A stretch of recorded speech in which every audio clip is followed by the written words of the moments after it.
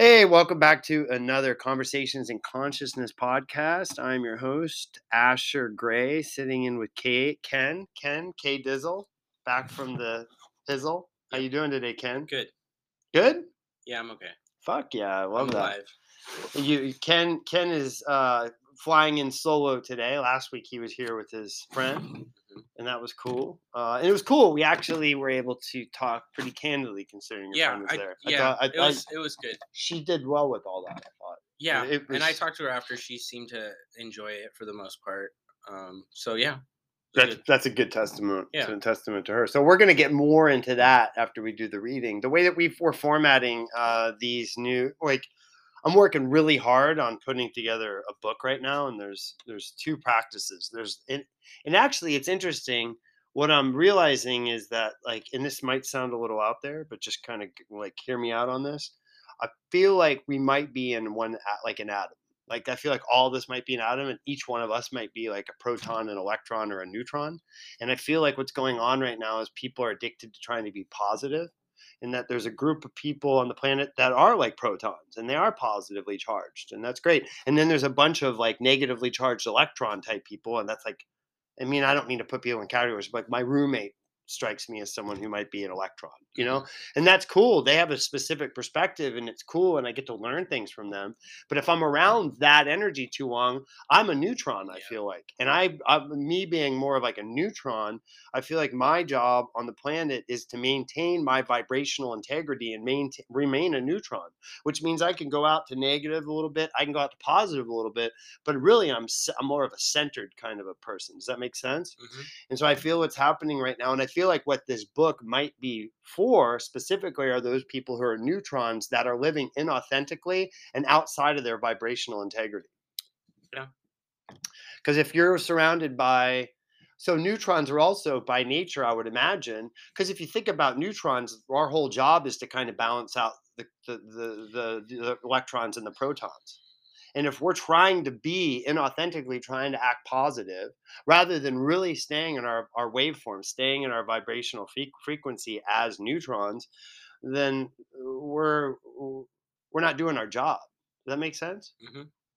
Anything? I mean, Yeah. I mean that makes sense. I think I'm much like that as well, and I find myself playing like the devil's advocate mm-hmm, on either side mm-hmm, to balance things out, yeah. especially in group situations.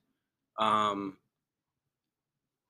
yeah. But if we don't know that we're a neutron and we're like, why aren't I acting more positive? Or why am I being such a thing? Like, if we don't know that like, I'm like 48 years old, and I'm like, I'm pretty sure I'm a neutron kind of person.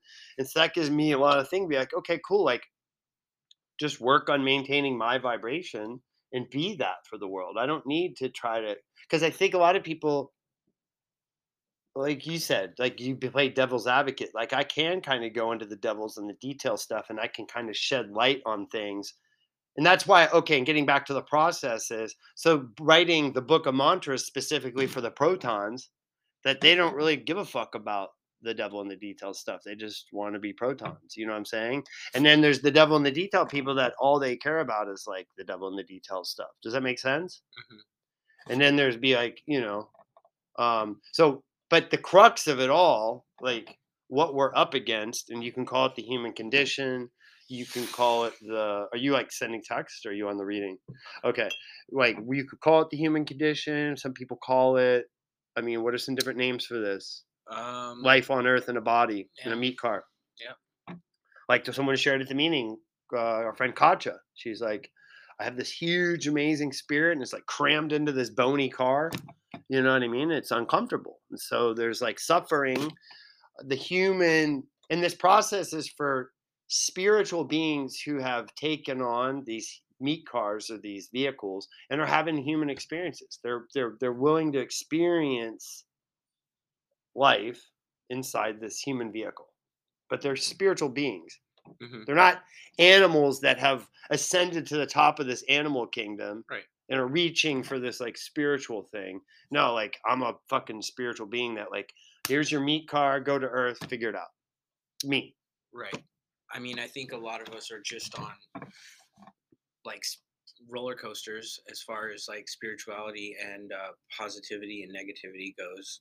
But I think some people like get from the bottom and go to like a high in their roller coaster and get to this state of positivity and think like, oh, I made it, I'm here now. Hmm. But we're always going back and forth, and I think like what I found is my roller coaster is not as up and down, and I've got more of like a steady pace. I'm not going from these crazy highs to lows and back and forth, and I'm just kind of like I still have ups and downs, but it's not nearly as drastic as it used to be when I was younger or using and drinking And and trying stuff. to emulate protons or electrons. Yeah, I mean, I don't know if I try to. I mean, I'm not saying consciously, but I'm Right, trying to emulate these other people rather than staying in my waveform as right. like now you're knowing your vibrational integrity and you kind of live in that because it feels to me like whenever I try to go up, like I'm just going to be the best. Then there's a crash from that. Right. That's because that's not, you know what I mean? Does that Mhm. make sense? So I feel like that, and then that just keeps going, and that's the pendulum that keeps swinging, and then we're just back and forth, back and forth, back and forth on that roller coaster ride a Right. lot. And now That's you're describing it going. I mean, people could see this, but there's kind of like what is that ride that's at Six Flags? It kind of well, it's like that boat that goes back and forth. It goes woo, and then it comes down, and right, then right. as it starts to get towards the end of the ride, I mean, it's way up there, and then there's just high peaks and low valleys, and then as the ride starts to come to an end, it starts to just sway a little bit port and starboard and starboard and port, and then it just levels out to Yeah. nothing again. And I think for people that are on that roller coaster, to the extreme, I think it's important to remember having like a steady practice of spirituality and like stuff like this, because even if you're up at a high, like especially at those times you think, "Oh, I'm okay. Mhm. I'm feeling great. Everything's fine. I don't need to, you know, I don't need this stuff because Right. I'm there. I'm Yes, at I've my made it. yeah, I've exactly." arrived. And I think it's important to remember, like, regardless of where you are, keep that practice nice and steady, because you're gonna have those ups and downs, and you're going to be grateful when you go back down. If you do, you know what I mean, you're going to be grateful that you have that steady practice. Well, and I think you're right, and I think my experience doing this practice for the last 4 years is once I've gotten into my waveform, once I become like my vibrational integrity is set, and I kind of know the place that I'm living from, then I'm doing these mantras to maintain that waveform, to maintain that frequency of vibration. Because as long as I'm within this range, Right, I'm above the pendulum. right. That's that fucking thing that people are just like addicted to. Yep. And so, and we call this thing the human condition. In this particular modality that we're bringing forward, we're calling it attachment addiction. And so that's what we're going to take a look at today. Okay. And so, if you would you mind just giving me 1 sec? I'm just going to run and get my reading glasses real quick. Sure.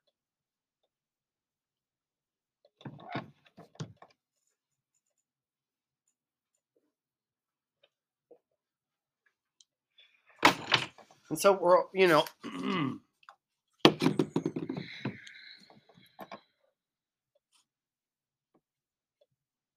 we're going to go through, and I encourage you, Ken, as we're going through this. This is a collaborative exercise. So we're reading through it, and as things come to mind where you're like, hey, how about this or this? Obviously, there'll be some like weird, there'll be some edit Typos and stuff. typos Yeah. and stuff. But when you're actually something comes into your mind that's called a spiritual insight, and it's on you to communicate that because you're helping this process become better. You're building a bridge of understanding for other people. Okay. Okay. So let me get on the actual Word document. Okay. So go ahead and start reading if you want. Attachment addiction. We view addiction as a type of attachment disorder. Survivors of trauma and neglect have trouble establishing and maintaining spiritual and human connections. Attachment addiction results from our struggle to sustain physical, emotional, and spiritual closeness. Without addressing our lack of connection, we attach to things instead. We perform various rituals to compensate for our lack of connection. What began as rubbing the edge of a blanket or thumb sucking in childhood evolves into alcoholism and obsessive compulsive disorders as adults.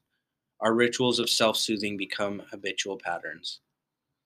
As attachment addicts, we maintain a habitual dependence to various mechanisms to compensate for our lack of spiritual and human connection.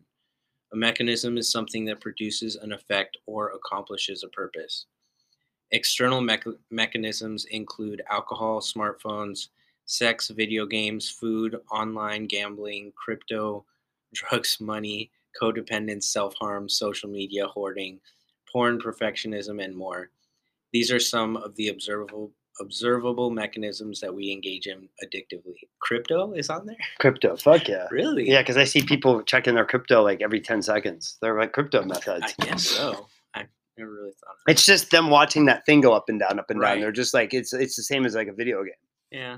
Yeah, I mean, does that, you know what I'm saying? Yeah. Yeah. Anything that just is like, you'll see as we keep reading, you'll kind of. This is interesting because when I read the, attachment addiction, for some reason I was just thinking like with relationships and people. Mm, I wasn't thinking about substances and habit patterns and stuff. mm-hmm. So, And wait till you see the second part right now. Yeah. okay. This next sentence is going to blow you away. So the root cause of our attachment addiction is not the drink, drug, or roll of the dice, but rather a hidden attachment to our own ideas, narratives, and beliefs. There are internal mechanisms. These are? These are internal mechanisms that make attachment addiction so insidious. Those of us who believe that we are incapable, unlovable, or unworthy may go to great lengths to validate their belief. This is where various forms of self sabotage come into play. Others among us may go to great lengths to compensate for these same beliefs, which result in them becoming overachievers or perfectionists. You got anything to share on all that? No. Not really. It's pretty spot on. I mean, I've done this before myself, so. We also resist experiences that challenge our core beliefs. These are often the types of experiences that nourish our need for love, intimacy, and creative expression. We may want to embrace such opportunities, but find that we cannot. Our unhealed trauma insanely protects us from these opportunities as if they were somehow dangerous or threatening. This creates physical and mental bondage. I think it's important, like as reading this, Yes. I think it's important for people to recognize that to some extent this is subconscious. Okay. And I mean, I would say the majority of people dealing with stuff like this are completely unaware of it. Okay. Is there something that should be written that, like, we should say that before we start saying, like, let's go up a little bit where it says, "There's of us who believe that we are incapable and unworthy are usually unaware of this fact." Something like that, or Yeah, and then 'cause, like I mean, these are operating below the level of awareness. Put in something like that. Is that what you're saying? I think so because a person that I think the majority of people that are dealing with this stuff reading this are not going to identify themselves as somebody going through this. You know what I mean? Because But they'll be able to identify other people that they know Right, that of might be course, right, of which is course. good. But yeah, because like Because that's why I thought about, would you think it would be better to say they or us in the beginning? Because it depersonalizes it by writing this all Right, as they and right, them. right. And it's so, I mean, for some people that's helpful. For me, it was definitely helpful to probably not constructive, but helpful to recognize these patterns in other people Yeah. and start pointing the finger and being like, oh, well, they do this and that. And oh, I see that problem in over there. You know what I mean? Yeah. But after you kind of do a little self-analyzation, you realize like, oh wow, I'm kind of doing that too. Yeah. And it gets deeper, and you start to realize like you open up um, that mind frame where you're like self-analyzing and making progress. You know what I mean? Yeah. So it can be helpful for some people, I'm sure. I would just caution people with Where would that caution go, in your opinion? Because there's a part right here. So, we're just saying the root cause of our attachment addiction is not the drink, drug, roll of the dice, but rather a hidden attachment to our own ideas and errors and beliefs. These are the internal mechanisms that make attachment addiction so insidious. So for me, like, now these are obviously operating below the level of awareness. Now, for example, like let's just say like these mechanisms are almost always, and we can change it later, operating Mhm. below our level. I'm sorry, I can't spell that good and talk. Level of conscious awareness, like something like Yeah, that, right? yeah. Because I personally um, like the mentality of it being subconscious because it's so hard to see just how unaware we are of it. You know what I mean? Until you actually like take that step and analyze it, because like who knows, when you're involved in that, it's so difficult to see those patterns and you identify them as something else, you know? What are some of the things that you might identify them as? Like in relationships, you might think, my relationship had this issue and it was because, there was confrontation or the other person was at fault. And after some analyzation, you might realize like, oh, this similar thing is happening in a lot of my relationships in the past, hmm and it's repeated itself. And you start to realize like this is a form of self-sabotage, Mm. because you know what I mean. And it doesn't appear to be self-sabotage when it's happening because you're triggered, you're frustrated, It's like someone's just you're like, reactive, it appears like these people are just that were trying to dominate us or push us Right, around or right. make take advantage of our kindness when really there's this thing within us of avoiding and then not communicating. Yep. Is I that knew what you that. mean? Yep. Yeah. And so it's hard to look at that because then on some level, then we're responsible for this thing. We're not victims of it. Is that Yeah, and I accurate? I do think I mean probably not in this portion of it, but I think it's important for people to know that it's a very difficult realization to come to, but basically we are responsible for our emotions. Yes. Every like all the time. So, Not you like, know, look what made you made, look how right, mad you made it's me, or look what you made me yeah, do. I had to punch you. and that can be very difficult with traumatic incidences, relationships, parents, family, where it's like, how is that my responsibility? How is that my fault? This person Yeah. did these actions. The effect, was completely negative on me, and now it's like destroyed my emotional well-being. Yes. But even though people might not be able to recognize the connection, I think it's important for them to remember that you are responsible for that on some Mm. level. So even if you can't see it, even if it completely appears like this person did Is this to me yes. and they are at fault, you need to keep it in the back of your mind that like you are responsible for your own Anything emotions that comes out of your mouth or any action you take or the feelings is that you feel, yes, or you feelings you feel. That's like interesting. especially because that goes hand in hand with like victim mentality, because it's so easy to get in that mind frame of like the world has Wronged me. has wronged Yeah. me, has Yeah. caused me to feel these emotions and be this way, but that's not the case. Right. Like the So like we could take it to that school shooting guy. It's like I'm sure like or all the school shooting people like like Derek Harris like the letter he wrote about like just like how people are this way and people are this way, and he's like drawn to do this stuff. I mean, it's not like these people all wronged him, and now he's got this Cain energy coming up out of him, so he's justified in killing everybody. But then again, he did take responsibility.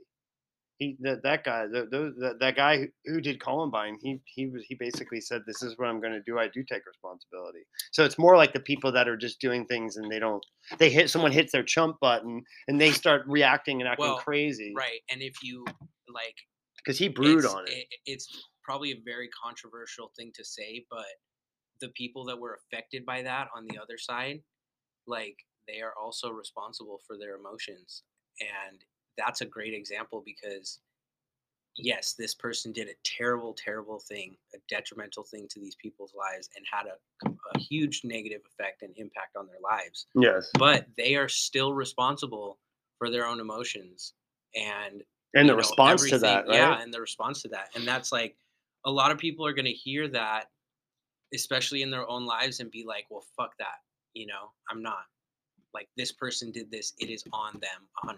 Right. Which, like, yes, they did certain things, but at the same time, like, we are responsible for the emotions that we feel to it for that, thing. And if you can't 100%. take the time to analyze it and overcome it, then you're never going to gain the power that was meant to be yours from the situation in the first That's place. really well You said. know what I mean? That's great. And I bring back, remember my baby mama, her boyfriend, we were in sober living together, and he took jujitsu for like 4 months, and he was like planning this day out, and he was just gonna kick my ass because I'm like, she's like my girlfriend now, and that's his shit and whatever. And so basically, I told him, did I tell you this story? No. And so basically, it was the day he was moving out. We passed each other in the shower, and he's like, "Fuck you," and I was like, "Whoa, what's up, dude?" And so he's naked, and he like comes at me, and he's attacking me like, and I was like, I went to pull this fire extinguisher off the thing and just clock him in the head with it, and something just said, "Take it," and it was very weird. And he was like, "Boom, boom!" I was like, blood everywhere, like fucking. He broke his wrist on my head. Wow. Like he That's broke his intense. wrist. And I was like crying, covered in blood. And I went back on my meditation chair, and I recognized in that moment, all I thought about was 10 years before how Kelly's baby daddy had chased this same guy down that just beat the shit out of me and beat him up in the street because he was sleeping with Kelly. Mhm. And this guy brewed in that and sat in that for 10 years. And then all of a sudden, here comes someone else fucking with this girl that was, you know what I mean? It was all on an unconscious level. And his ass whooping came out on me, and I could see that. And I said, this has nothing to do with me. This is completely just like, and I was able to Interesting. forgive him, write him a letter in that moment and forgive him. And it was amazing what happened out of that. I was like covered in blood. I just said, hey, and it's included in the book. There's two specific times where there's like, every person in the world would say, yeah, you're justified. The other one is this guy who left my ex-girlfriend for dead when she overdosed on heroin and just said, I'm out of here. Just left her in a bathtub in a coma. And both of those people I had to make amends to, and I had to like release myself from those resentments and the bondage of that thing because I'm responsible for my emotions and we're all connected within that thing. And so it was weird what happened by releasing that letter. I never thought about it again. 2 days later, I was in a meeting with this guy, and his hands in a cast. My face had completely healed because I'd let it go. I didn't hold on to anything. And everyone's going like, "How does his face look like that?" You know what I mean? And his hands all in this thing with these pins and stuff. And I was just like, "Whoa!" It was crazy. And he was never the same after that. You know what I'm saying? But that's how deep this level, because it's like, yeah, we're responsible for the feelings we have, but we have to understand what those feelings do and how they corrode our connection to spirit. That's a Yeah, that's a great point because ultimately, like, the negative feelings stay with you, and as much as we want to believe in our times of frustration and like hatred and anger that all of those negative feelings are going out towards the other person, Hmm. because when we hate someone, we want them to know, we want them to feel that hate. Yes, I And think that's that's true. not at all what happens. They may pick up on it, they may think like, oh, this person doesn't like me, feel some kind of They bump abrasiveness. up against it, but Right. it's not changing them into hate. They're Exactly. going, "Oh, this guy's got Exactly. some issues." You're the one that's carrying that weight, and you're the one that's going to be affected by it in the end. So it That's can be correct. extremely difficult with certain really close relationships like family and partners and things like that. But I think that it's really important to remember that, like, at the end of the day, you that weight stays with you. Absolutely. You're the one Doesn't go, carrying that yeah, it pack of doesn't rocks go around. anywhere. And like, I think that people that have done similar things like that, that have let go of resentments and had moments where they have like completely like forgiven another person or let go of the situation, like, you can feel a huge difference almost immediately from Immediately, before bro. and after, where you just like let that weight drop and you just feel that, lightness, and you're like, wow, this is Well, it's like a ship that's capsizing because there's this load on one side of it, and then you just release the load into the water, and the thing just bounces back, and balances all of a out. sudden, I'm back in my spiritual integrity. I'm in my vibrational integrity. I'm on the spiritual surfboard. I'm in my waveform. Yeah. But before that, I'm just like, "Whoa, I'm heading for the iceberg." Yeah. All right, Yeah. so That's a then tough one. I rewrote what you just said right here. So it said, the root cause of attachment addiction is not the drink, drug, roll the dice, blah blah blah. but it's this hidden attachment we have to our ideas, narratives, and beliefs. These are the internal mechanisms that make attachment addiction so insidious. These mechanisms are almost always operating below our level of conscious awareness. For example, and then we can just, for example, so that's kind of saying the thing what you were saying. Hold on, I wrote it in the wrong place. I'm sorry. For example, those who believe that they are incapable, whatever, and we could actually change that to that would be a good place to go to they, right? Mhm. That they are incapable and loving may go to great lengths to validate their belief. And then this is so that's kind of saying what you're saying. Is that helpful?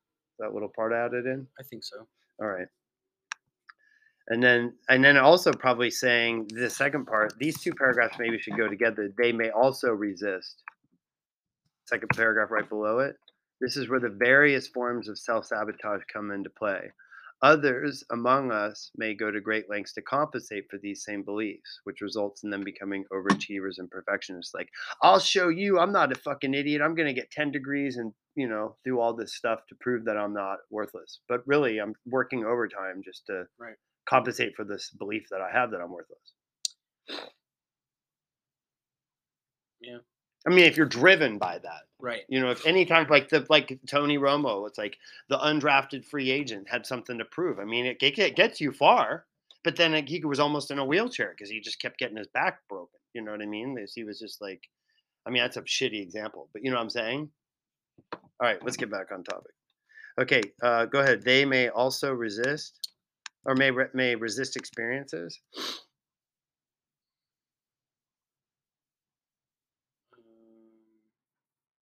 You wrote that in though, right? What you just said too. That first sentence you wrote that in. They may also. I didn't write. No. Oh, they. Yeah, we. I changed we Okay. to they. So we may So- also resist experiences that challenge our core beliefs. You want to read after that? To the very bottom of the first page. Right.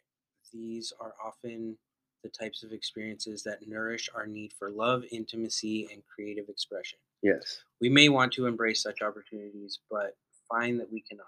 Our unhealed trauma insanely protects us from these opportunities as if they were somehow dangerous or threatening. This creates physical and mental bondage. A person's attachment to external mechanisms such as drugs, sex, or codependence or money creates physical bondage. These observable attachments require time and energy to maintain. A person's attachment to internal mechanisms such as ideas, narratives, and beliefs create mental bondage. These unseen attachments require mental resources such as concentration and imagination to maintain. Yeah, that's a good one. And I think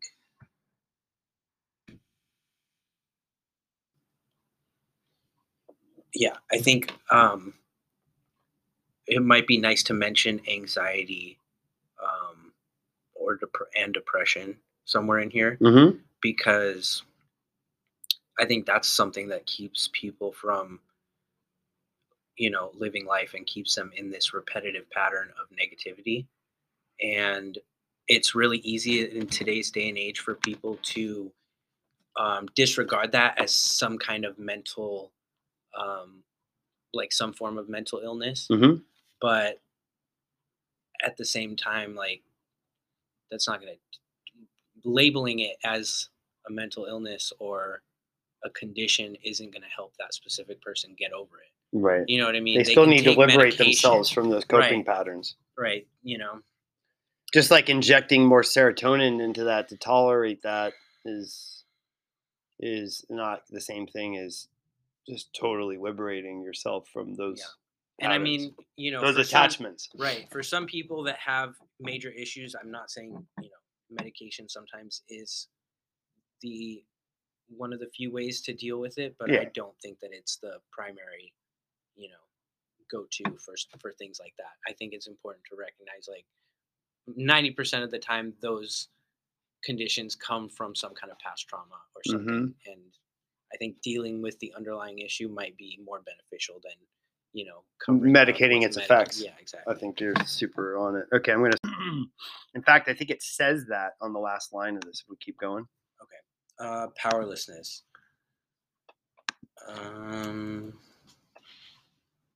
a mental obsession often activates in response to the triggering situation. To a triggering To a situation. I'm going to change it. So when Okay. there's a thing, a triggering situation. Perhaps an intimate relationship requires us to express how we feel. Perhaps it's a career opportunity or a sudden windfall of creative recognition.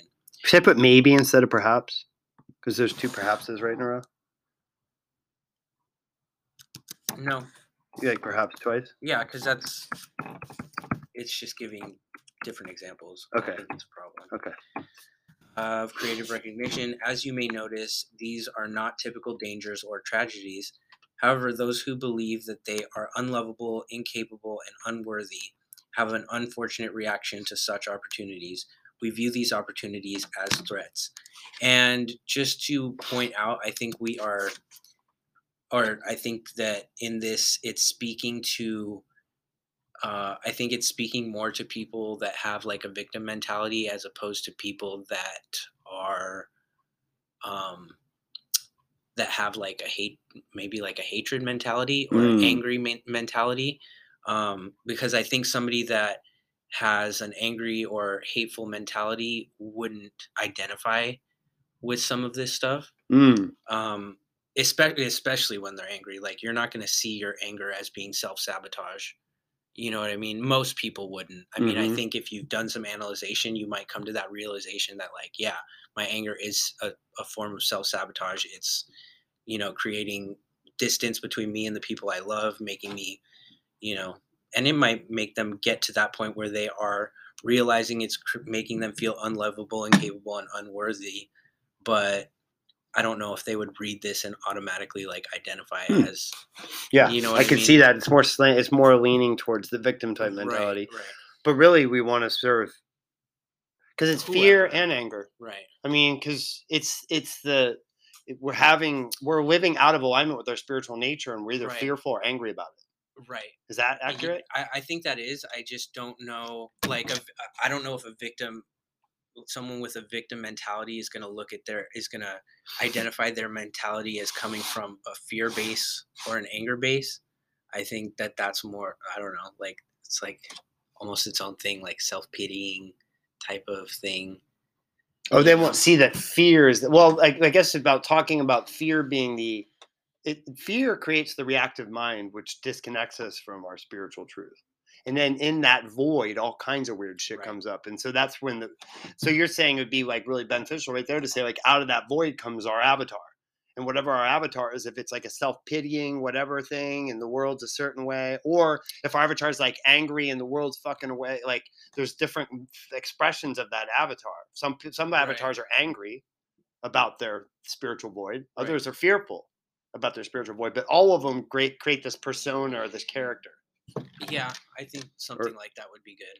Or is that not what you were thinking? Yeah, I think something would be good something like that to mention it, but yeah, it might be hard for people to identify with a person with a victim mentality. Like, it's hard because even a person with a victim mentality that this is kind of leaning towards doesn't, in their subconscious mind, doesn't believe that they have a victim mentality. They believe that they're wronged by the world and have been, are unlovable and things like that, but they're not going to recognize, like, yeah, I don't know. You have to be somebody that hasn't even started the journey. I don't think is going to put themselves anywhere on the spectrum. On If this. that makes sense. Yeah. You know what I mean? Where is the place for them then? I mean, what's the gateway to get them like?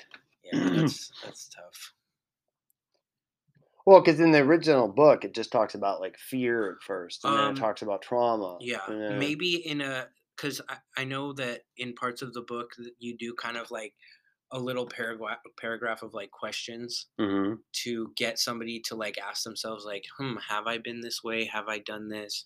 To diagnose themselves rather than being. So maybe a short little paragraph where it's like, do you feel at times unlovable? Like, do you distance yourself from people in your life? Like, Yeah. Do you create angry situations, abrasive relationships, types of things like that, to get a person to like sit and think, maybe I do that sometimes. Like I did do that in my last relationship. Like Yeah. maybe I should look into that. You Yeah. know? Yeah, this definitely requires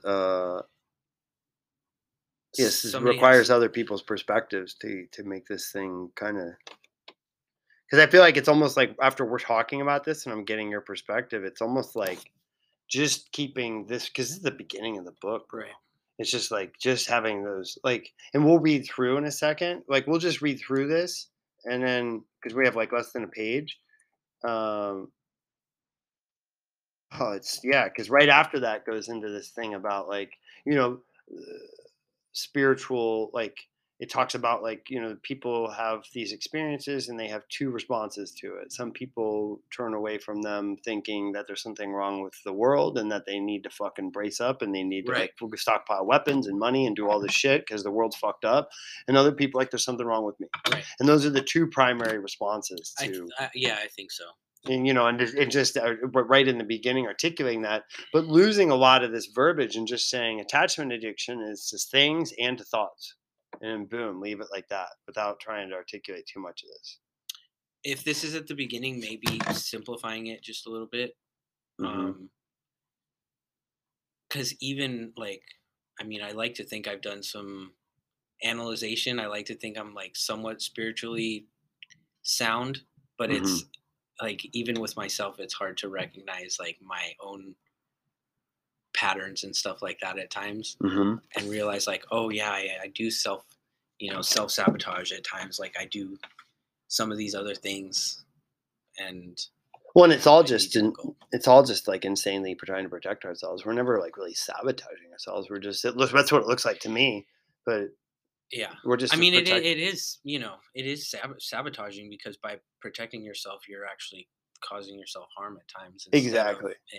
instead of But like I'm not flipping. going, I'm gonna go sabotage my life right Right, now of by doing this. course, I'm of gonna say course. like, this seems threatening. I'm gonna pull away. I'm gonna throw a grenade on it.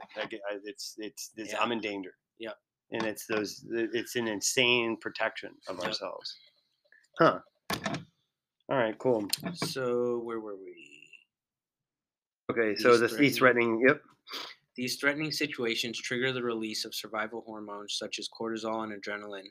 This causes us to go unconscious, not physically but mentally. In these instances, we are no longer present. We lose our sense of well being. We cease to feel a connection to our fellow humans. Our thoughts begin to race. Without intervening upon this obsessive thinking, fearfulness and uncertainty persist. Anxiety and or depression, good, increases. A sense of internal incompleteness builds.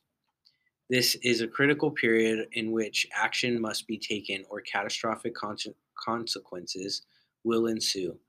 In these moments of mental obsession, emotional discomfort, and spiritual blackout, we need to bring ourselves back into alignment. We must plug ourselves back into our spiritual outlet. Otherwise, a physical compulsion will compel us to reach out for our mechanism of choice, much like a child reaches for a blanket during a thunderstorm. This is when we get high or drink. We head off to the casino. We go back with an abusive ex partner. We alienate ourselves from human contact. We fall back into predictable patterns of active attachment addiction.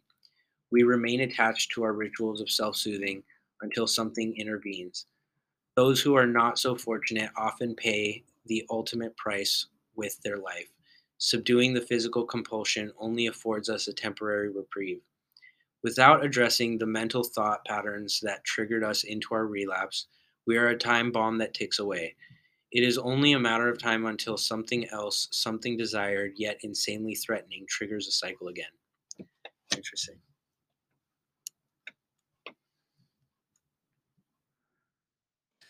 It for today. Okay. So, which part of that was that last part pretty? Um, yeah, Because this part, yeah, I really want to work on this part and make it. Because if like people from won't identify as having these attachments, because they're gonna know they're alcoholics or addicts, and that's gonna be pretty easy. Because you can see like I'm attached. You're attached to a cigarette. right, Like you turn like, and I was like, oh, I'm not really. And then I was like, well, I'm not really addicted to cigarettes. Yeah, it looks like I'm addicted to cigarettes, but I'm turning away from opportunities for communication to ask people what I want, to be vulnerable, to say what I need, to do all these things, and I'm pacifying myself with a cigarette. And once I started to notice that rather than leaning into that opportunity to connect and really like broaden that connection and deepen that connection, I was like turning it away from it in a really passive way, and then lighting up and attaching to a cigarette. And I started to realize like I'm attached to the cigarette. Like I'm creating an attachment to the cigarette because of my unwillingness to work on my like to be vulnerable in my connection to people. Yeah, and I honestly I do that too. Um, but I think that it would be good.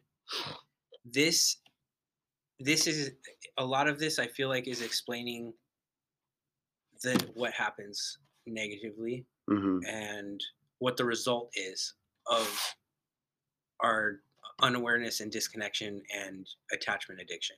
Hmm. Right.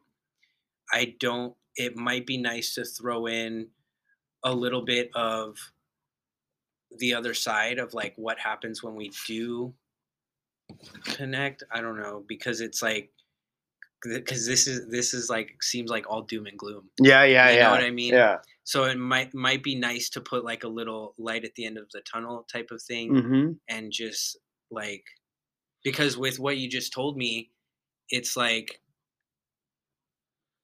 the other side of that is connection and vulnerability and having wonderful experiences that we are not able to have because we're stuck in these patterns, Yes. you know? And I Okay. think That's important. just a little bit, yeah, I think it's really important because while we need to be aware of all this negativity and what's created our lifestyle, we also need to know that there is like another side and that there is like a positive because it's like, oh, it would be nice to not have all this crap, to not have to deal with this shit.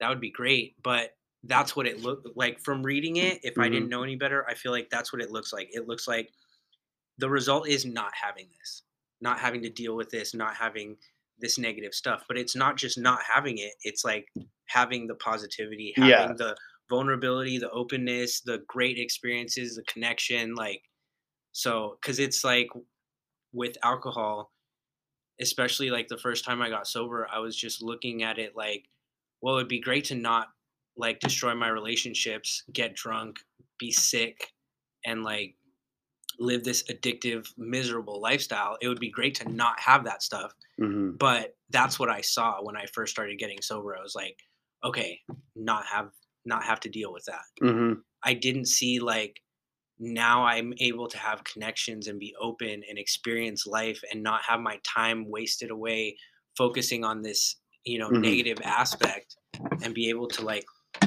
participate in all these wonderful positive things that I had no idea before I was going to be doing. Mm. You know what I mean? I feel like that's such a great motivator. So just reminding people, like, actually just fill in, like, because even with the mantras. So, like, one of the mantras is to be able to respond with sincerity, courage, and wisdom. To be able to, like how it says in the 9 step promises, be able to intuitively handle situations that used to baffle us, like where those promises are there. But really, honestly, those mantras, once you start doing them and start living them and start becoming them, because as those patterns are installed, and then we start to become them, just like we became those other unconscious patterns. And Mhm. next thing you know, when a situation's happening, we're responding, or we're treating ourselves with kindness and compassion. We're treating other people. We're being more patient. We're doing these things that the mantras tell us to do Mhm. because we're basically inputting that program into ourselves. We're programming ourselves to start responding to life in those ways, and that takes us out of the attachment addiction to all these negative ideas. Were really just some ideas we had, like we started to run with when we were younger people, or in really emotionally vulnerable situations, like coming Mhm. out of destructive relationships as adults. Yep. We just decided to do something about ourselves, and we just ran with it, and that became our death sentence. Yep. And so this is just intervening on all that and saying, "Oh no, let's just get back to normal. Let's get back to your like basic personality, your essence before you worsened it with these traumas and this neglect." Like so, but in order to start to say, "Okay, cool," like this section really needs to be like you're fucked. Like, so, you know what I mean? You're fucked because these patterns, because the next section right after that is habit patterns.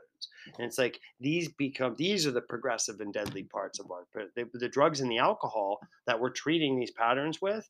Yes, they might get worse. Our addiction might appear to be escalating and progressing and getting worse, but that's because these thought patterns are becoming more automatic, and we are becoming more and more our patterns, and Mhm. we're becoming more and more out of alignment with our spiritual nature. There's no love transmitting through our experiences anymore. We're just totally fucking stuck in these patterns, these survival patterns, and we're fearful and reactive. And of course we're going to want to use heroin when we're feeling like that all the time, Mhm. right?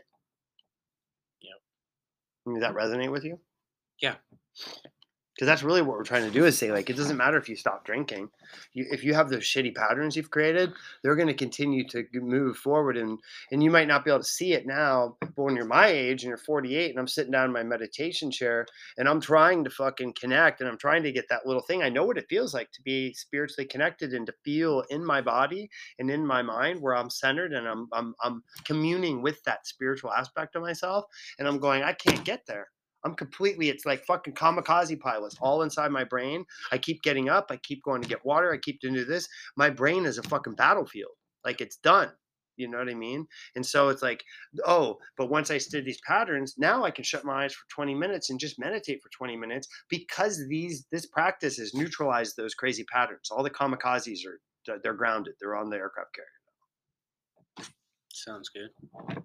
So let's get into what's going on with you. Do you have to leave right at 3, or do you have, No, I'm not. you're good for a I'm minute? not in a rush. Thanks for going through that. So I'll take what we talked about, and I'm just going to keep working on that. I mean, I'm realizing now that this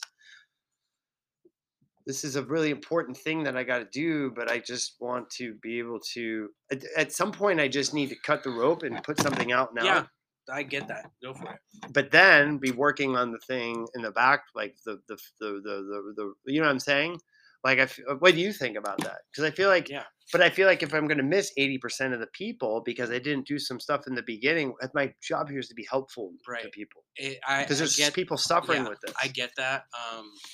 But if you miss 80% of the people, but 10 or 20% of them come back and say that there's certain suggestions that they have or things that they didn't understand or something, then because right now like for the most part it's just my perspective and your perspective Right. and some other people from the past.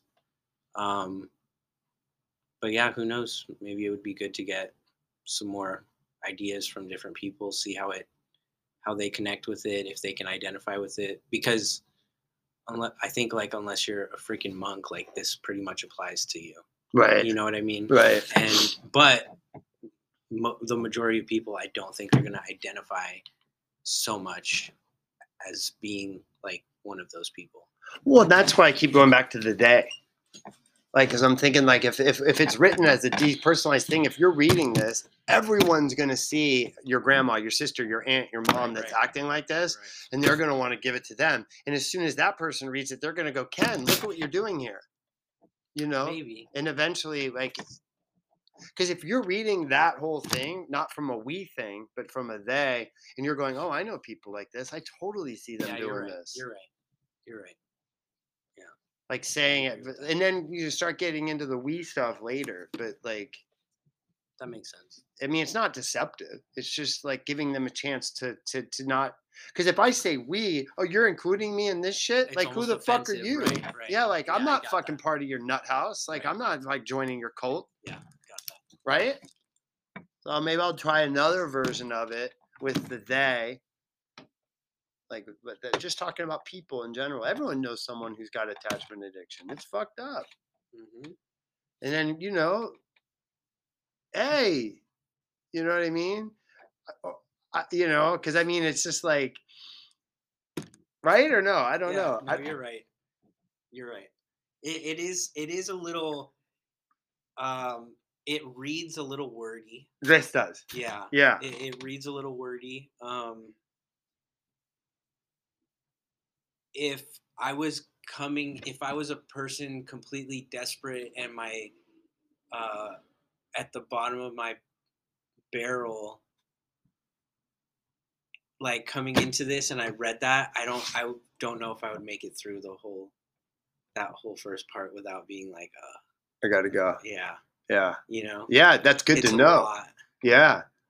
So, Um, like, would you, if I sent it to you and I just, you have it, and if you were just like, got rid of everything that was unnecessary from your perspective, just, yeah, I mean, not, I'm not saying it's your not thing is the thing, but I'm right, saying it'd right. be interesting for you because it's really just about connecting with, Because this is speaking like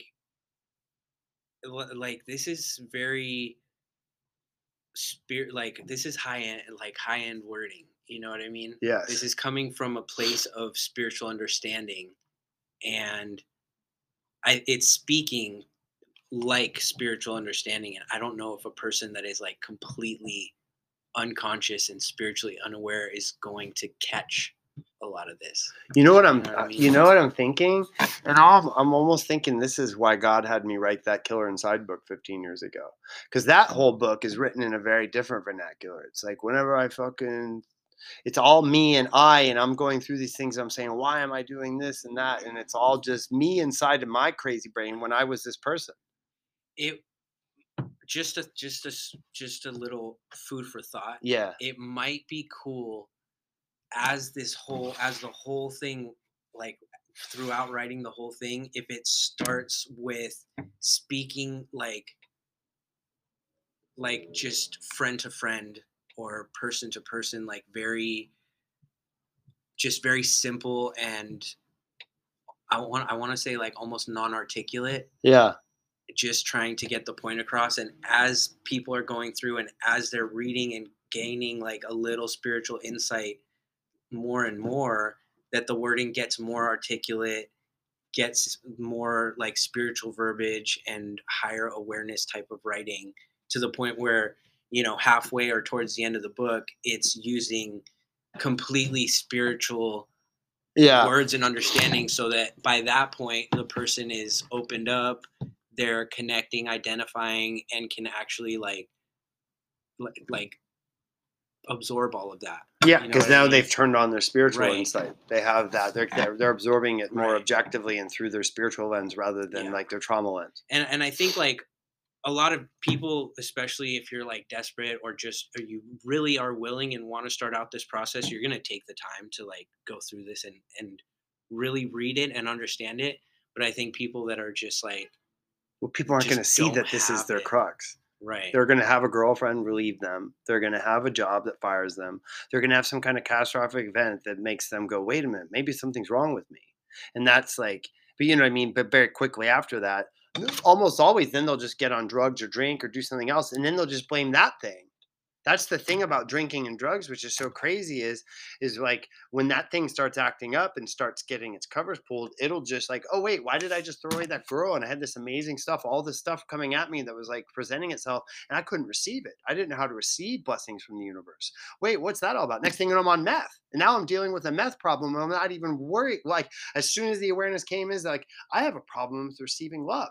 Like I have a problem receiving love from the universe, from my higher power, from this girl that just wanted to like cook with me, and now I'm on meth again. Now I'm just trying to put that fire out. I don't even remember being the guy that couldn't receive love. You know what I'm saying? That's how crazy this thing is.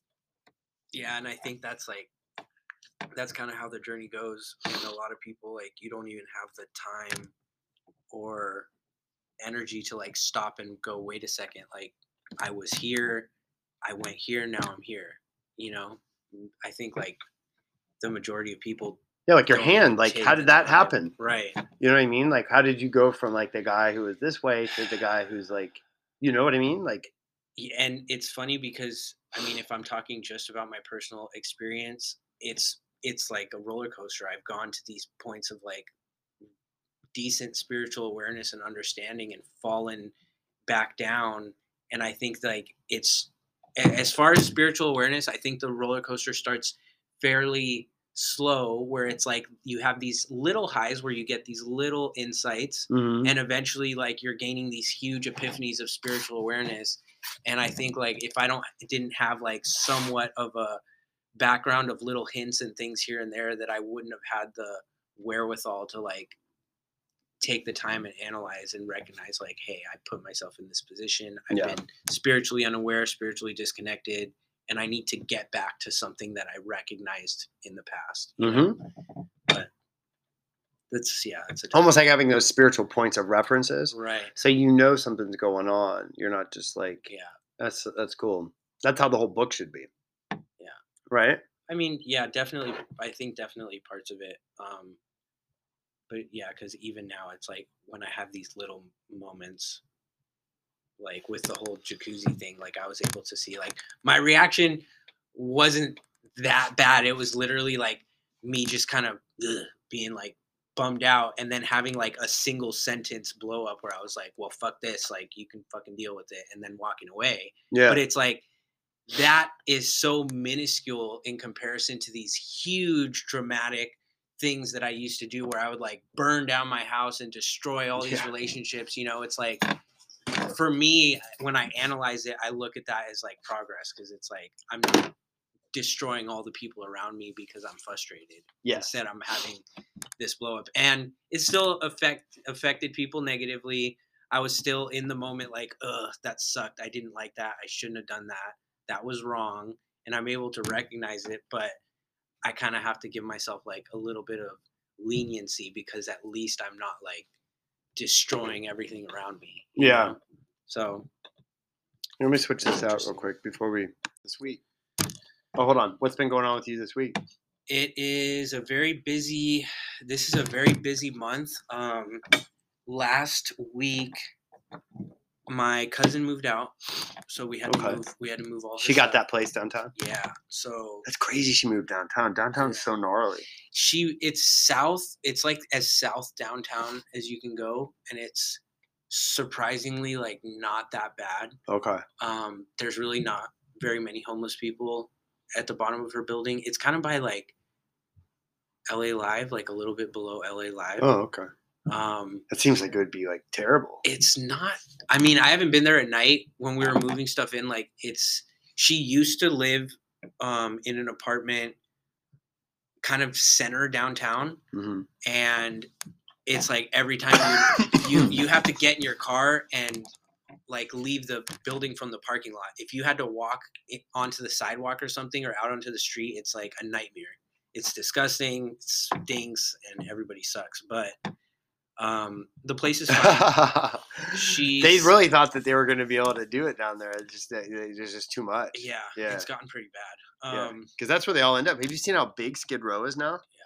Skid Row is massive. When we were down there, they were clearing a bunch of people out of that section too, because now the city is trying to keep them all away from LA Live and from the Staples Center.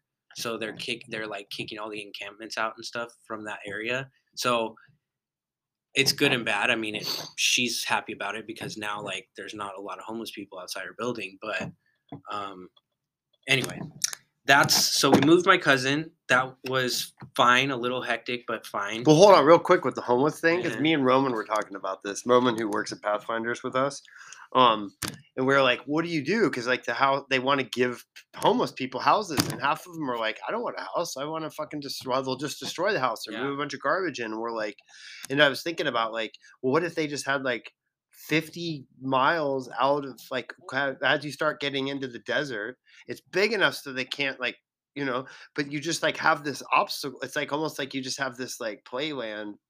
I don't mean to be insensitive, but like Right. there's tons of shit to go, like dumpster diving. There's cool Right. stuff. There's walls you can graffiti. There's like a simulated urban environment there that they can just do their thing at. But there's also access to medical things. Right. But it's like, remember, do you ever hear about Rat Park?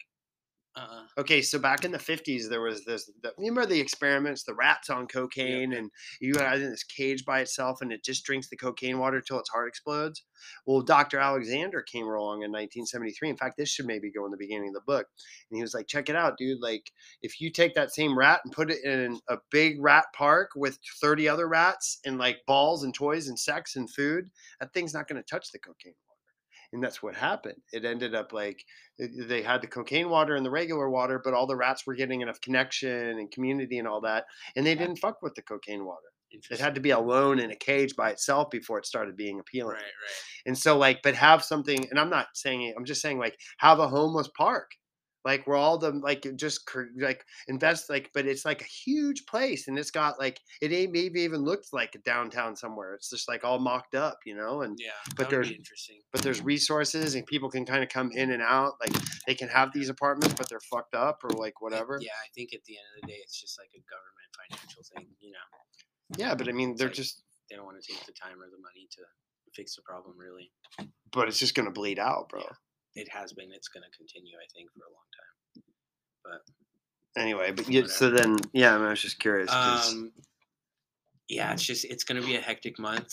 Um, moved my cousin Father's Day. Um, my friend had. did you see your dad on Father's Day? I did. Yeah, it was How was nice. that? It was good. We went to my sister's. We had her boyfriend and his parents were there. My dad was there. We had some other family there. Was your girl there? Yeah, she came. Cool. Um, and it was cool. Like we all hung out. There was no drama. Um, my dad seemed to have a good time. We ended up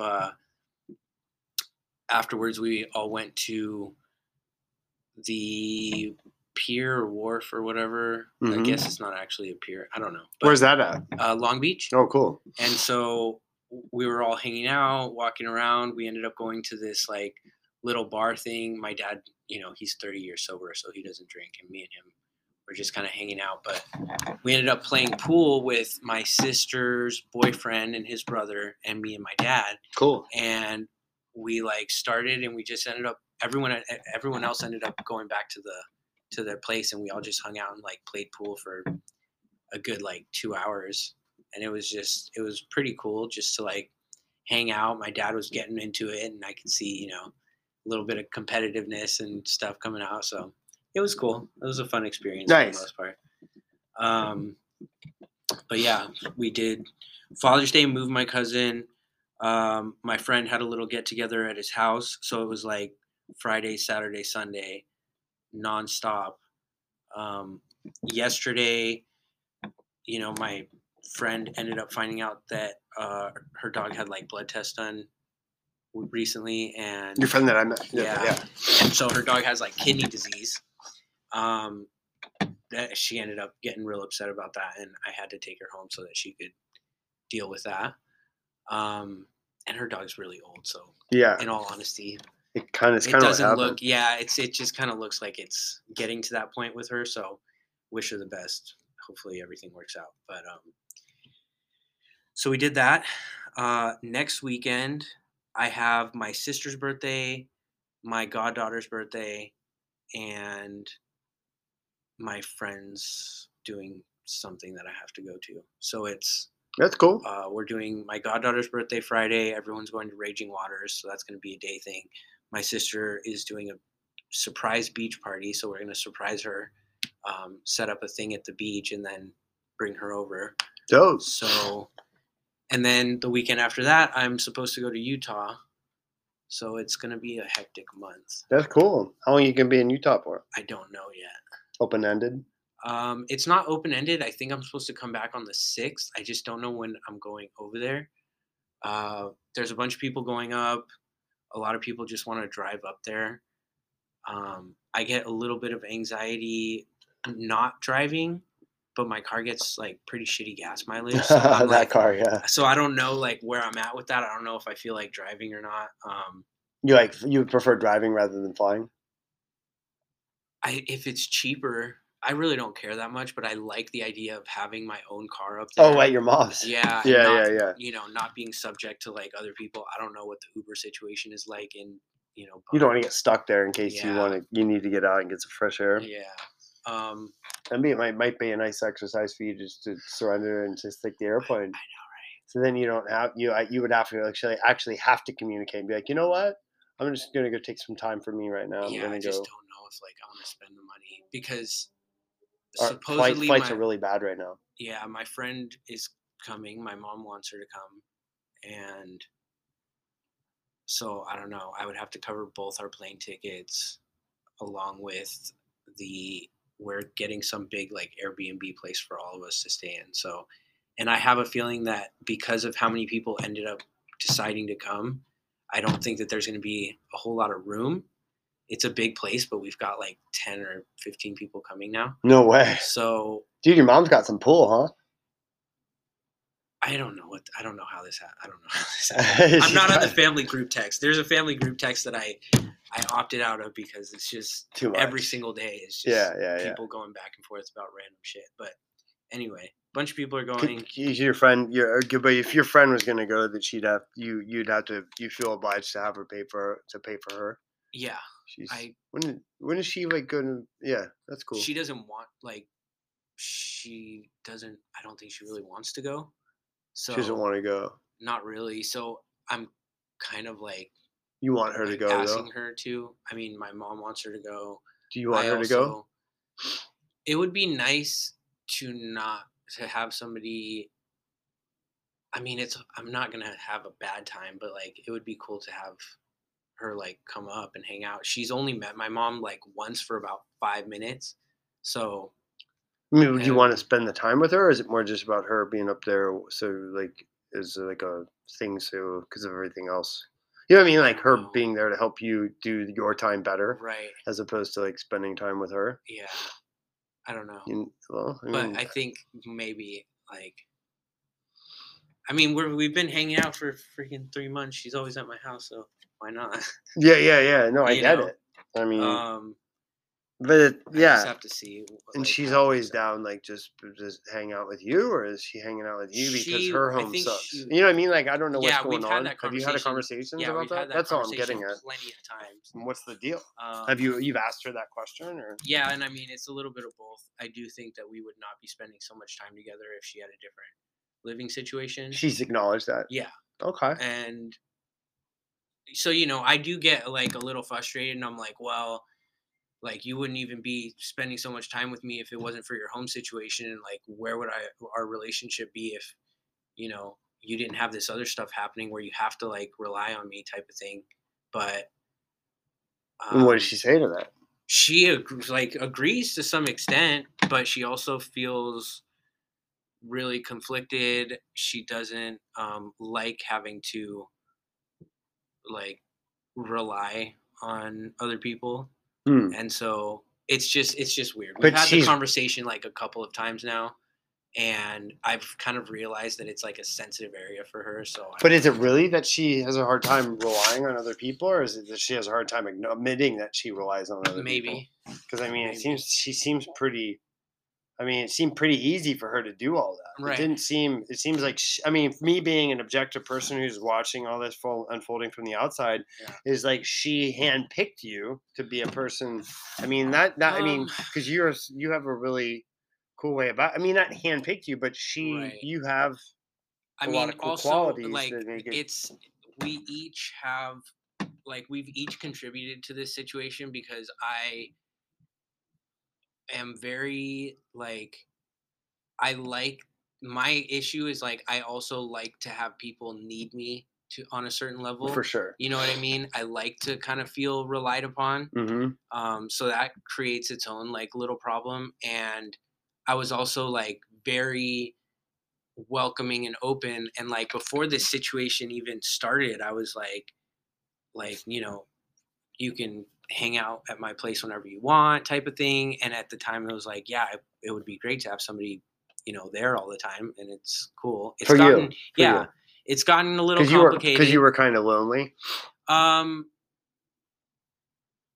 I just that's Because you were. just Well, I'm not it's just like asking a you. habit pattern like of how my relationships go. Oh, that's And the my thing you set cousin, up. yeah, my I was talking to my cousin Jeremiah, and he pointed that out because he at the same time is developing his own relationship with someone, and it's kind of gone in a certain direction, like in a positive direction, but it's just he pointed out, and I didn't really think about it. He's like, every time I get in a relationship, I end up like these people end up like coming straight into my life and like planting roots, Oh, because every single relationship within probably like 3 to 6 months, yeah. the person is living in my house. Okay. Every single relationship that happened from my first girlfriend, like all the way to now, every single relationship, they're living in my house within 6 months. Yeah. And then So you're in the bathroom with the candles trying to just shut it off. yeah, so Like, I don't know if Like, I'm sure Was this on like a some conscious level, break that just happened with you two? I mean, it was just because her it's dog because her needed. dog, yeah, and, Oh, like, okay. uh, yeah, it just she has to go home and, like, deal with that, and I was just like, "Yeah, why not?" She wanted me to come and stay, I think, a little bit, but I was like, "Nah, I need to get stuff done." I've been kind of being lazy. My room, which is always a perfect example of where I'm at spiritually and mentally, is an absolute disaster. Is it really? There's crap all over the place. Um, my Yeah, it's just a mess. A bunch of like my TV ended up breaking. Ended up getting a new TV. Your car too, or just your Uh, house? Does your no, my car? car not so much. You But keep your my car room, up? yeah, my Yeah. room is like it's bad. I haven't done laundry. I haven't done dishes. It's I interesting have that she's tools in and there with shit. you in that, and she's not. It's just like she's okay with like It whatever. got Like, pretty does she bad over the. clean or does she She like do helps out a anything? little bit. I'm just curious. It got pretty bad over the last couple days. Like it was pretty solid, but I think over the weekend when we did all this stuff, moving my cousin, my friend had his thing, and then we had Father's Day. Like over the weekend, my room turned into a complete disaster. There's shit all over the place. Like I'm sure it's not I that ended bad. up having to. I'm sure it's not that bad. It's pretty bad. Like I had to clear out. My car always has like my tools in the back, Yeah. and I had to clear out all my tools. So I ended up like there's some tools and bags and buckets outside my door. There's tools inside my room on the floor randomly. I've got boxes like strewn about. Right now, like you have to like do some acrobatics to get through my room. Mm. That's how bad it is. So I need to like take some time and figure that out. But Cool. yeah. Sounds like you're good for the most part, though. How are you doing with the mantras? I'm doing okay. I'm gonna really try and focus on getting at least 5 repetitions done every day Mhm. for this week since she's not around and I can just kind of Is that something my you're own thing. hesitant to do when she's in your space all the time? Which makes sense. It is. I am a little hesitant, but also like there's not a whole lot of like free time because things are always happening. Mm, Um, interesting. Are you meditating? Do you have time for I that? do meditate a little bit after. She usually goes to sleep a lot earlier than I do. Yeah. So I have a good like 2 or 3 hours after she goes to sleep. What time does she go to sleep? She goes to sleep probably like that's another thing that's way off is my sleep schedule. She usually falls asleep around 11 or 12. And you're staying And up I'm till just 2? like, yeah, it's been pretty bad over the past Oh, like wow. yeah. Wow. Last night, I don't know what the deal is. Last night I fell asleep at like Do you have to be like 3. exhausted to fall asleep next door? Because I know it's hard to sleep next door, right? It's not. I think I've gotten used to it. I just have like not had a good sleep schedule lately, and it's just been getting later and later. You know, Interesting. it's weird. Huh. And so Yeah, try to do the mantras try to do the mantras and meditation in conjunction. Like do the mantras and then finish it with your meditation. You know what I mean? Because the mantras will help turn off all that. That's what they do for me. Like they just get me out of my little monkey mind patterns, and then you'll be like, you'll be able to just. Because I really want to see you start doing those the alignment mantras because the alignment mantras are really um, there's something else. I don't know how to explain it really. okay, so I have to do 40 days, right? Yep. Now, You have to do at is least that 3 a day. consecutive? Yeah, consecutive. So if I like skip a day, do I have to start over? Yeah. Really? Yeah. Oh no. Yeah. Yes, you just need to do at least 3 every day. And like, bro, like literally, I was on my way to a work job, and I would do them while I was driving my car. Yeah, I do. Like, I I do don't that give a too. fuck when Yeah, they I do are. that It's too. an offering you're giving to spirit. You're saying, I'm serious about this. Like, it's like, because these are things that and if you've done them enough to see what they are, if they're qualities that you would like to have, I mean, they're pretty basic. It's Yeah. not. There's No, they nothing. definitely are. They're They just definitely basic are. things that help tune us in. There's nothing on this that's personalized towards my personality. They're very universal. All they're doing is getting us out of like this reactive mode of like fearful and angry reaction and getting us into like patience and like having it's just getting us to start tapping into and building that other vibration because if we're in alignment with our spiritual nature, we're vibrating at a completely different frequency than if we're out of alignment with that and attached to our like trauma avatar and living in instinct mode. Yeah. You understand how those are two different human beings. And so what this is doing is readying your mind to receive the miracles, which will happen in the alignment mantras. Because your brain's totally not open to these things because it's been living in survival mode, instinct mode for so long. It's just been doing a certain way, and that's fine. Instinct mode's great when it's great, but to be able to turn that off and start having this other like mode of existence, most people can't do that right now. So these mantras go in and they turn that off so that you can access that other mode of existence. Because right now it's unavailable to you. So this helps you to have that. So at least you have that as a point of reference. You know that that's there because right now you might be able to touch it or sit on a yoga mat or have seconds of it, but you're not you're not rolling through your day living life from that place going like, whoa, this is like a different kind of I'm a different person right now. And so, yeah, just like the 3 every day, it's an offering. And it's just, it's tenderizing your brain a little bit because your brain's kind of become bent and it has a bias and it has an Yeah, investment in seeing definitely. things a certain way.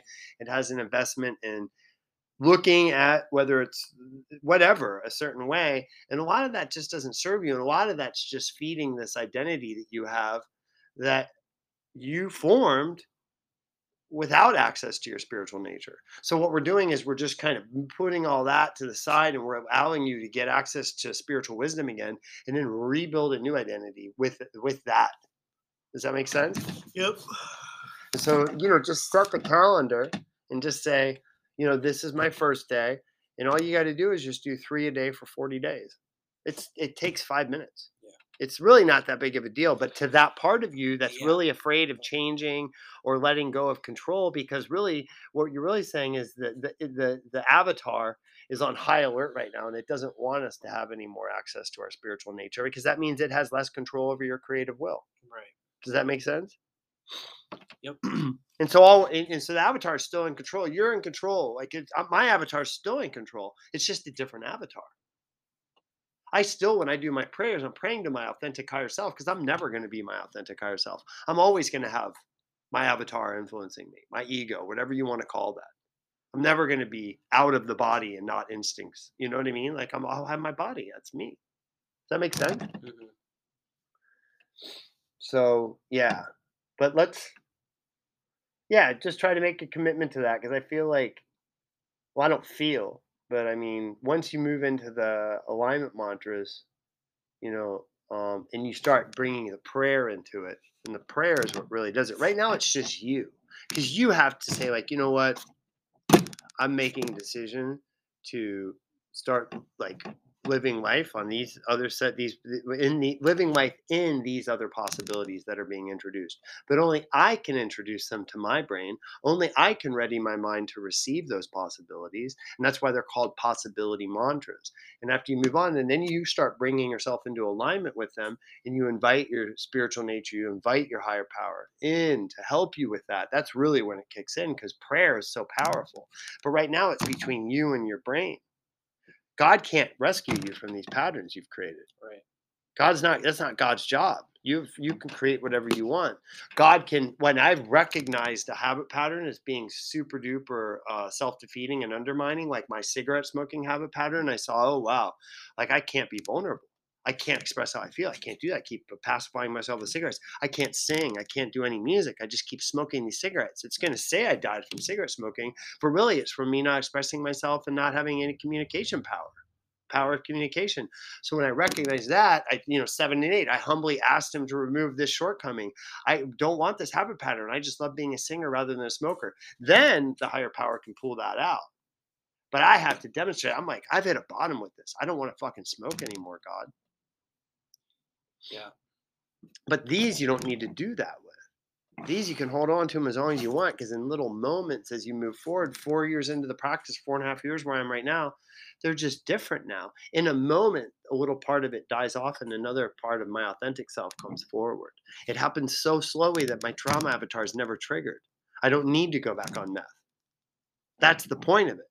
Because I things would come so fast for me before that I would just get freaked out, and then my avatar would just like react, and I would just like sabotage because it would want control. It didn't want to die. It didn't want to let go of control. This way, it never dies. It just transforms. It's transmutation that's happening here. It never dies.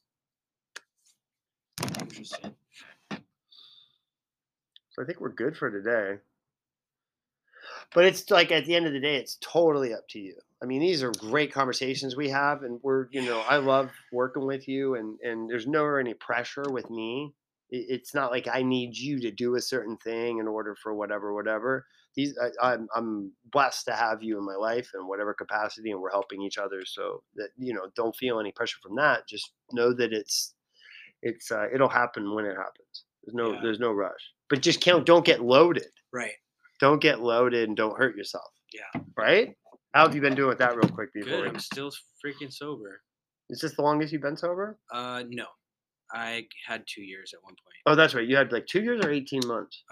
20 months. It was like a year and 9 months, I guess. Yeah, you're in mine. That's the most I've had, by the way. Yeah. The most I've ever had was 21 months. Yeah. So And I'm coming up on that. June, July, August. Yeah. So I've got like Couple more months to get a year, just right? 2. Yeah, I think 2 months and a couple days. You said August 28th, right? So you have like 2 months Yeah. and 6 days. Yeah. That's pretty good. You know what you should do? Well, we're not at August. When this comes up, you can write it on the board. But this is a very different year of recovery for you. It is. It is very different. It feels different. It is very different. Because you seem like, I mean, just from an observer outside, it seems like you're getting a little bit more solid as we move along, as opposed to like, I don't know how things were for you. Yeah. It seems that to me. Yeah, I it don't know what's does. I going on mean, inside you, but I think internally I'm still I can still be very up and down, but sure. as far as like external stuff goes, um it's okay. I haven't destroyed any relationships yet. I haven't blown up at family members or torn people apart with my like extra analytical mind, which is something I used to love to do. hmm I would just wait and gather all the information I could on someone.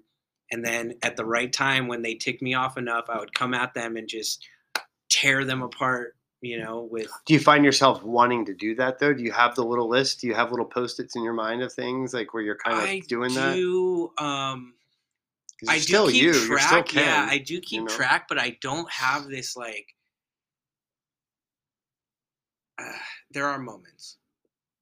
There are moments, but I don't get. I don't. I haven't gotten to that point Okay. where I feel the need to do that to anybody. Um, yeah, Cool. I'm not. I'm doing okay. I think. I do feel myself getting a little complacent here and there, as more time has passed. hmm At the beginning, like especially after desperation and things like your sobriety in the program is like number one priority and Yes. takes almost 100% of your focus. And I think as time has gone on, I took the time to be able to do that and have that be 100% of my focus. And it's just like little things have reintroduced themselves, work, relationships, living situation.